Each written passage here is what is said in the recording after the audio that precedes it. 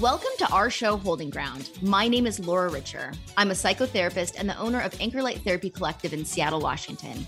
Each week, I'm joined by another therapist from the Anchor Light team to tackle important topics in mental health and psychotherapy. Our goal is to promote well-being by normalizing mental health challenges. We are here holding ground for you every Tuesday morning at 9:30 a.m. on KKNW. Good morning. You're listening to Holding Ground here on KKNW, where we bring you a little bit of everything in the realm of psychotherapy and positive mental health. My name is Laura Richer, and I'm the owner of Anchor Light Therapy Collective in Seattle, Washington. And today I am joined once again with my co-host, Denise Johnson, who is a marriage and family therapy intern here at Anchor Light. Good morning, Denise. Good morning, Laura. It's nice to be here again.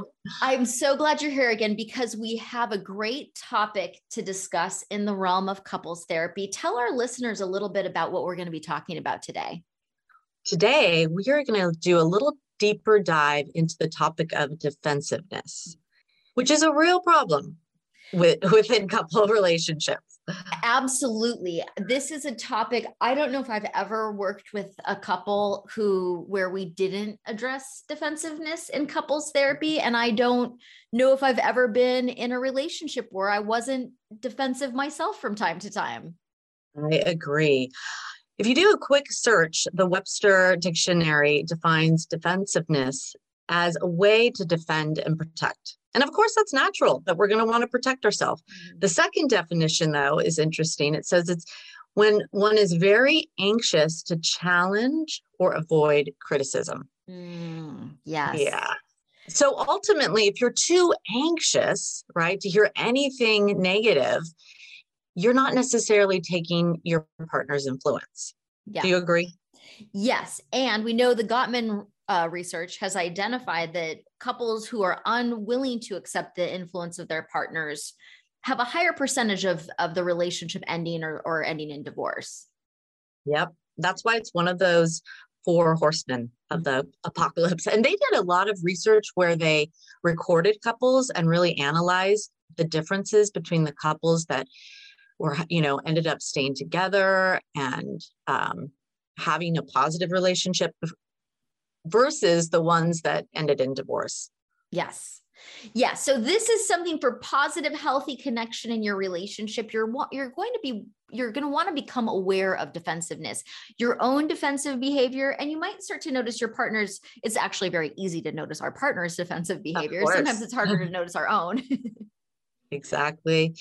And I think it's important to note that conflict is actually an important part of any healthy relationship. Mm-hmm. Right? Because we're 2 different people or more with different perspectives. So there's no way that we're going to get away with no conflict. So we have to be able to learn how to deal with it and how to deal with it in a healthy way. And I think, working on our own defensiveness is important. Yes. And I think for a lot of people who fear conflict, who maybe are more anxious or avoidant when it comes to conflict, they don't realize that conflict can actually be a door to creating a deeper connection with your partner, having a better understanding of them. But it can be challenging because sometimes that conflict comes in the form of a complaint where they're upset about something that has to do with your own behavior. And there's different reasons why people get defensive. Some of the reasons can be that they feel unfairly judged or criticized by their partner, and it's hard to accept that feedback. And so instead of acknowledging it or validating it, they want to just put that back on them.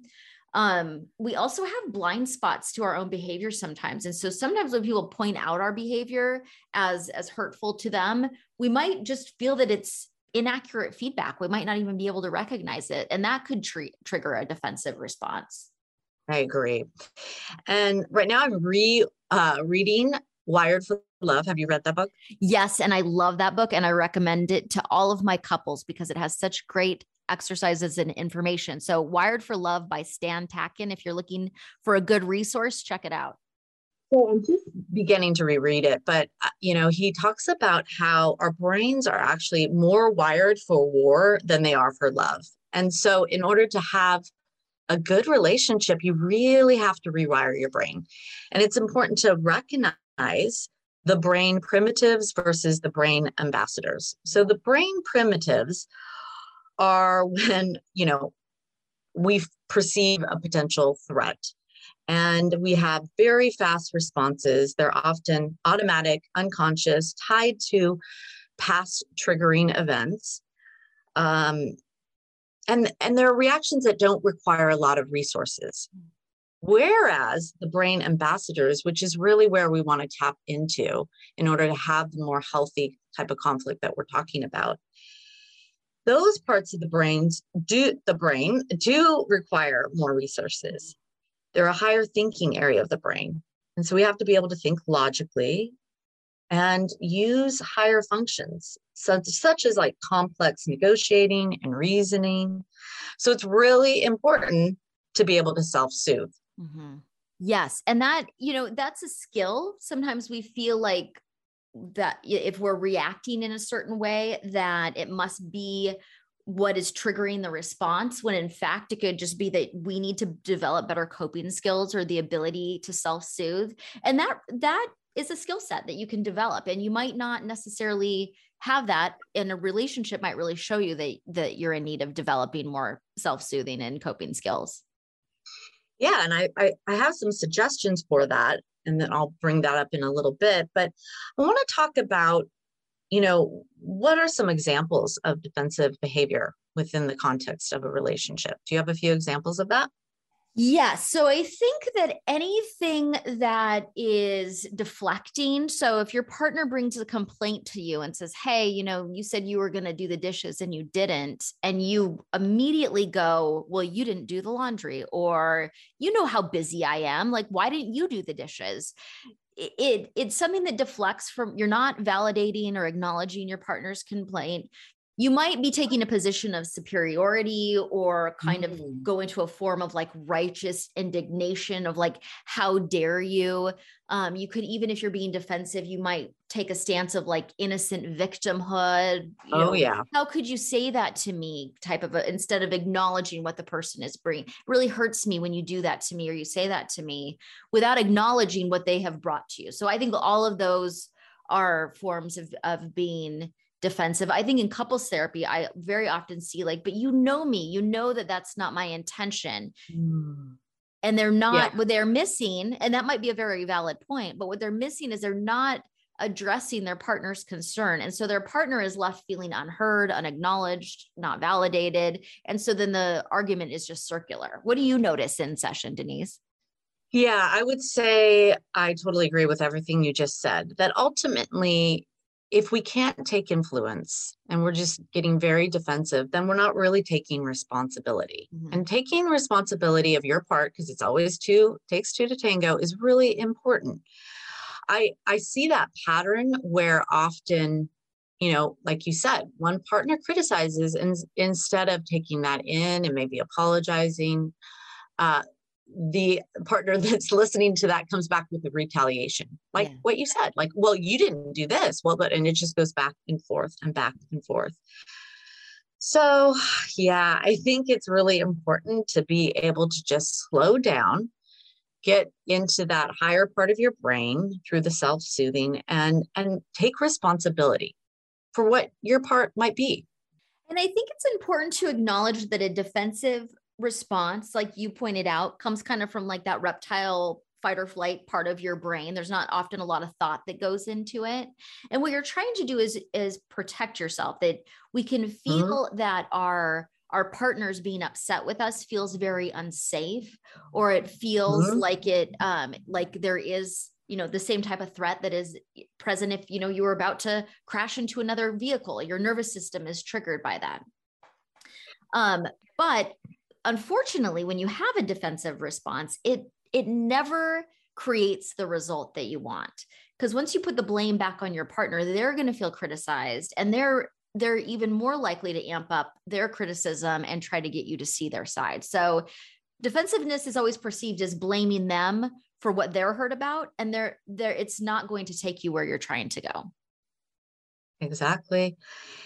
And the thing is if a partner is complaining or you're retaliating with complaining, it may seem like you're being vulnerable, but really that's not vulnerability. Mm-hmm. When you're complaining, that's already, your guns are out, you're on the defense. So kind of letting that go does require some vulnerability. It does require softening and asking for what you need. And I think a lot of times people are afraid to do that. Maybe they had a past experience where people weren't there for them. So they'd rather get defensive than be vulnerable and then be disappointed. Yeah. But like you said, it's not going to get you to where you want to go, which is ultimately to feel closer to your partner. Right. So I think it's really important to remember you're on the same team. Mm-hmm. Yes, that there isn't a threat like a lion chasing you, that this is your partner, this is somebody that you love, and that they're coming to you because they have, a complaint sounds like a harsh word maybe, but that there's something that they're upset about and they want to be seen and heard. And if you shut that down, you're shutting down the opportunity to connect with them. But like you said, vulnerability is not taking a victim stance. Being in a victim mindset is not really a very vulnerable place to be. It can be actually a very manipulative place to be. A really vulnerable stance would be more like, you know what, you're right. I didn't do the dishes and I'm sorry. I know you were expecting me to do that. I'm going to go ahead and take care of that now. I mean, you can imagine the response to that is going to be much better than, well, you didn't do the laundry. Exactly. I think that one of the ways that we can really look at how our own defensiveness is showing up is understanding our own inner narrative. It's really interesting about judgment. I think that often we get defensive when we have some inner, the inner critic is getting touched upon. I love this example. I heard this once, which is, if I was to judge you and say, I think you're an alien from another planet, because you have no inner narrative that I'm assuming you don't, but you know what I'm saying? Like you would think that's so ridiculous. You Right. just kind of laugh, right? Yeah. But if I said something like, well, you're not very smart, not that I would say this to you, but whatever. If you're hearing something that's triggering your own inner narrative, your own negative thoughts, that's when, that defensiveness just gets triggered so quickly. Like it's so automatic. And yes. you shut down. You're not actually listening at that point, I think that's probably the number one reason that we have defensive behavior is that we, on some level, and it could even be a very unconscious hidden level, we kind of feel found out or we feel shame around whatever behavior is being called out. And so we're trying to deflect and maybe put that back on our partners. So that's a great thing to, there are certain things that you become very defensive around. Why is that? What, maybe you have your own work to do around some shame or judgment that you're carrying with you. I agree. I think really working on that inner sense of safety is so important. That's where the self-soothing comes in. And so you can use your defensiveness as a way of understanding where your work still lies. And then ultimately, if it's something you can change it. If it's something that you can't, then accept it. And then that's when humor can come in. Like we're all flawed, right? So if you have a flaw, why not just accept it and laugh about it? Exactly. And it doesn't, and own it when you make a mistake. Maybe you're very forgetful and you forgot to turn the lights off and it really bothers your partner and they have pointed that out to you.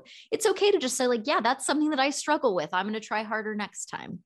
Exactly. So how else do you think defensiveness gets in the way as far as, two people being able to connect and understand each other? It just shuts everything down immediately. So there is no room for repair. There's no path forward. If my partner brings a complaint to me and I shame them for having the complaint or blame them for whatever has gone wrong, I'm not hearing them. They're being vulnerable, probably bringing this to me, depending on how they're presenting it. And now I shut it down. There is no room for connection at that point. They're going to probably become defensive in return, or their criticism of me is going to amp up, which is going to cause me to become more defensive.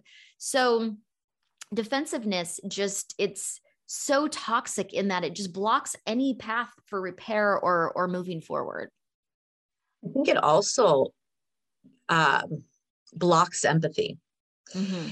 That's why that Gottman-Rappaport intervention is so helpful. And I'll just describe it briefly. It's basically a speaker-listener exercise where you take turns. And while the speaker is sharing their feelings and their needs, the listener is writing down and really letting go of their side in order to really be in that place of empathy and putting themselves in their partner's shoes.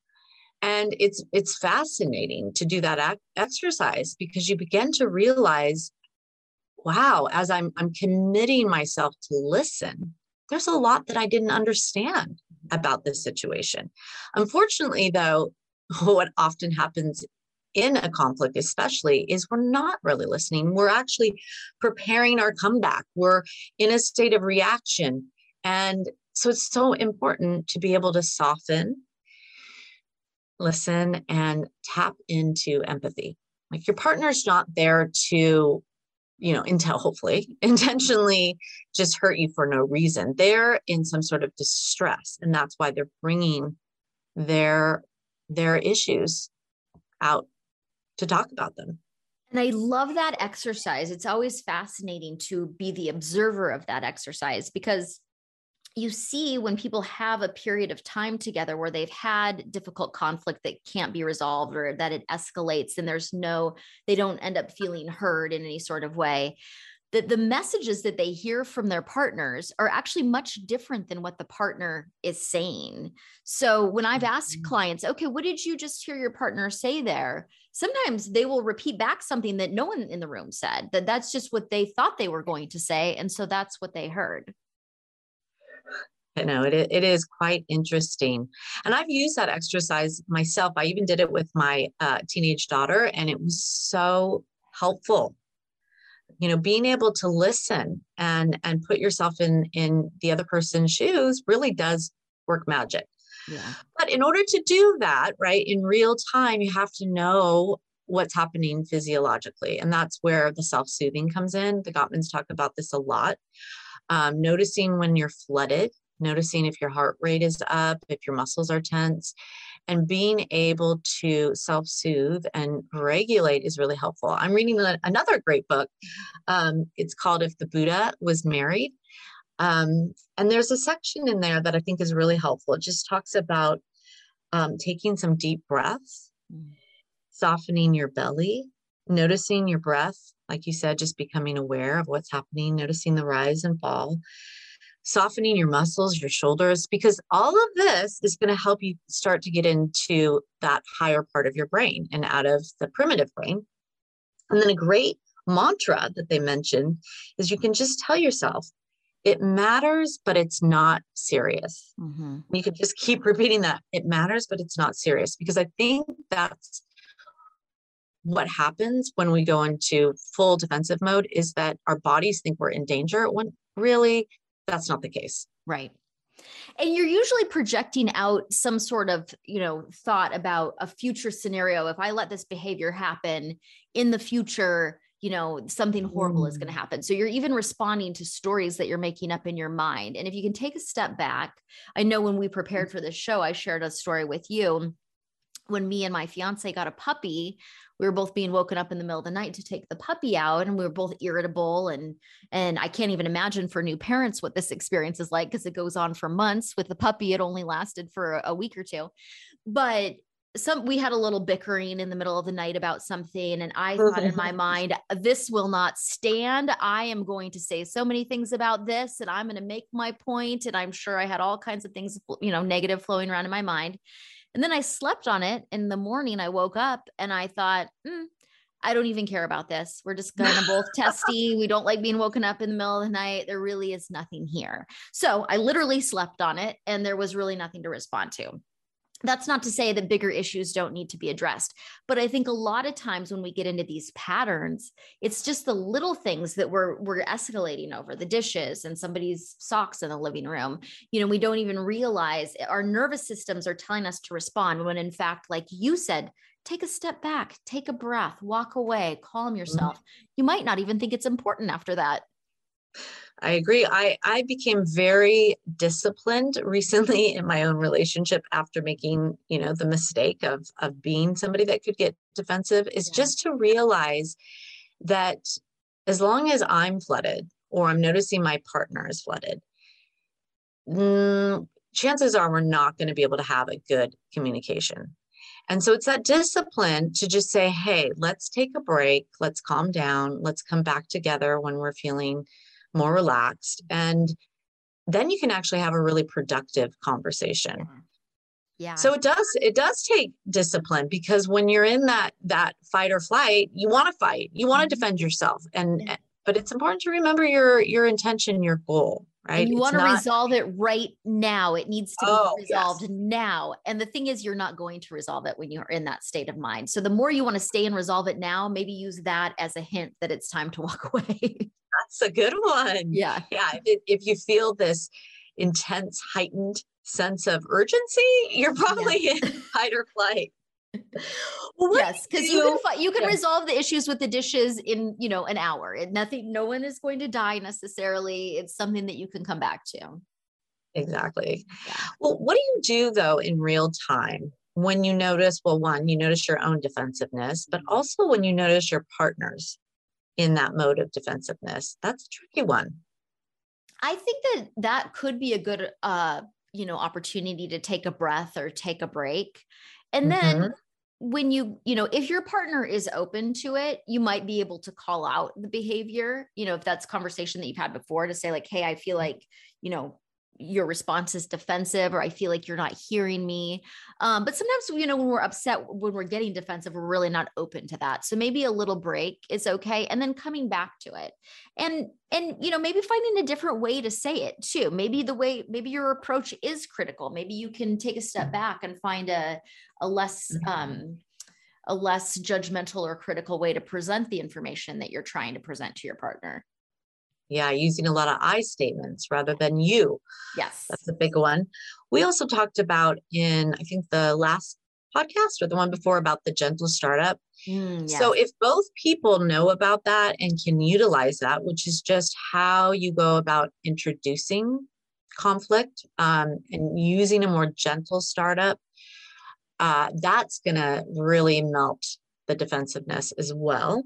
I also think this is the most challenging thing, but I think it is possible. If you notice your partner's getting really defensive and you manage to stay calm or do some self-soothing so you're not also triggered, is to just see their distress, like have that empathy, like, wow, they're really struggling. And sometimes you can just offer like a reparative statement. So like, hey, I can see you're really upset, and I really want you to know I care about you and I love you, and often all it takes is one person to say a reparative statement to just melt all the, tension, offensiveness, and to, be able to come back to that realization that you love each other. Absolutely. And it's hard because sometimes, first of all, the gentle startup is so important in, how the conversation starts is how it's going. That's going to be the tone of the conversation. So if you're coming at things from a harsh, critical place, you're probably going to get a harsh, critical response. And we do that when we're feeling unheard, but it's definitely not effective. So it's just going to perpetuate more of what we don't want. And then the other thing is, sometimes when we're feeling hurt, we get into this places of wanting to be in a standoff with our partners and say like, well, I'm not going to give if they're not going to give, but somebody has to give. So like you said, just a statement to just soften what is happening. Hey, we're on the same team. I love you. Like, I want to work this out. I'm not trying to attack you. That can work miracles. Very simple, but hard to do sometimes. I like what you said about, being willing to be the bigger person. And I think both people have to do that. Both have to commit to that, because it's going to be certain times one person's triggered more than the other, and vice versa. But if both people can, learn some of these skills and understand what's happening, then you got a better chance of actually having reparative conflict, which, like you mentioned in the beginning, is actually really good for a relationship. It can really bring you closer together. It's not necessarily a good thing to avoid. I would say it's not necessary. It definitely is not a good thing to avoid conflict. because then, resentment starts to build and you lose connection.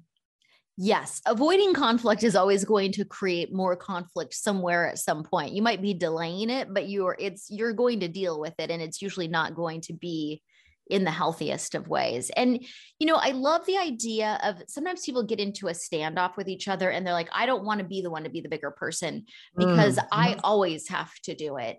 But if we can look at it more like, okay, we're working together as a team. And maybe in this moment today, I'm aware of what is happening, that we're kind of falling into this pattern that we get into. And I'm recognizing it right now. Maybe my partner isn't, but that's okay. I'm going to be the one, since I recognize it, to try to change the course, change directions here. And also know sometimes your partner is probably going to be able to recognize it when you don't. And it's a team effort. Right. And it really does come down to who is more resourced in the moment. Yeah. Because it takes resources to be able to step out of defensiveness, step into empathy, and really just listen and connect. I do think working on your own narrative, as I mentioned earlier, like really accepting yourself, accepting that you have flaws, you're not perfect, and that's okay, can do tremendous amounts of, positive. Yeah. So working on your own narrative, how you speak to yourself, how you see yourself. If you're really critical of yourself and you don't accept the fact that you have flaws, and that's just part of being a human, you're going to be defensive, right? Because you're already in a position of feeling bad about yourself, and you can only handle so much negativity, right? But if you're working on your own narrative that includes sort of an acceptance of your flaws, that you're not perfect, then you can hear that stuff and either, like I said, change it or have some humor about it. Right. And you get to learn something. One of the defensive behaviors I see sometimes is people will say, I already know what you're going to say. And you may not already know what that person is going to say. And you're not creating any space for being able to have that connection with your partner or be able to learn more about them in a way that could be positive and beneficial in your relationship. And the reason people do that is because they're scared. They don't want to get the negative feedback, but they're also blocking the potential for something positive to come from it. I often see this happening in couples therapy, and I'm wondering if you do as well, which is there's this argument over what happened. So one partner will say, well, this and this and this happened. And the other one will say, no, it did not happen that way. That is not how it happened. And it just goes back and forth, arguing around what actually happened, which is completely not productive. Mm-hmm. So I explain to people, and I think this is another Gottman tool, but if I put an apple in front of you both and asked you both to draw the apple, you would have very different drawings. It's just a result of us being different people. We're going to interpret things differently. And it's not really about, right or wrong. It's just about how does the situation land for each person because of their individual, past and the way they see the world. So yeah, I think it's really important not to argue over reality. Like, what did that happen? Did you see that a lot? Oh, I mean, I think that it happens all the time in couples therapy, is that we get into conversations about the content of what happened. And as the therapist, I don't really care what the content is, because it's usually something that's very, minor. What we're looking, we're arguing about the dishes. We're arguing about who's doing the share of the labor in the house, things like that. All the common arguments that couples have. The content is not important. What's important is, what is it symbolic of to each of the partners? What's underlying it? What's triggering each person in this dynamic? And people are always responding to how things make them feel, even more so than what is actually happening. And then you can see how it begins to be this feedback loop. Mm-hmm. So it's not so much about the content, but as you notice one person's reaction, how that impacts their partner, then you'll see their reaction, and it's like a tennis match. It just goes around and round and round. So it's really important to understand the cycle, the dance, the process of what's actually happening in that conflict. Not so much about, like you said, the content. Mm-hmm. Yes. So We are just about out of time for today. Denise, thank you so much. I think this is such helpful information. I just want to recap really quick for our listeners. So we talked about a little bit today are the reasons why we get defensive. And some of those things can be, we feel attacked or unfairly judged. The feedback we're getting just feels entirely inaccurate to us. Maybe we have a blind spot to our own behavior. We feel found out and feel shame around the behavior that's being called out. So we're trying to deflect, or we just feel really hurt or betrayed. And we want our partner to feel the same experience that we're feeling. So Denise, when this comes up, what tips can we give our listeners to try to, instead of go into defensiveness, notice this and respond in a different way? Yeah, I'll just repeat what I said, which is, the physiological soothing is really important. And if you can't do it in real time, ask for a break. Ask for 5 minutes, 10 minutes, 15 minutes, whatever you have to do to step away. And then ultimately, the way to get over defensiveness is to take responsibility. Yeah. And validate your partner's experience, even if you don't agree with it. You don't necessarily have to agree with somebody else's experience to acknowledge it or validate it. Absolutely. Yeah. Well, Denise, thank you for being on the show again today. I really appreciate having you here to talk about defensiveness. And if anybody needs help on working through defensiveness in their relationship, you can go to anchorlighttherapy.com and schedule a complimentary consultation with any one of our therapists to learn more about yourself and your relationship. So thanks for listening. We'll be back next Tuesday morning at 9:30 a.m. See you then. Thanks for tuning in to Holding Ground. You can hear us here every Tuesday morning at 9:30 a.m. on KKNW. I'm Laura Richer at Anchor Light Therapy Collective. Find us online at anchorlighttherapy.com. And we'll see you next week.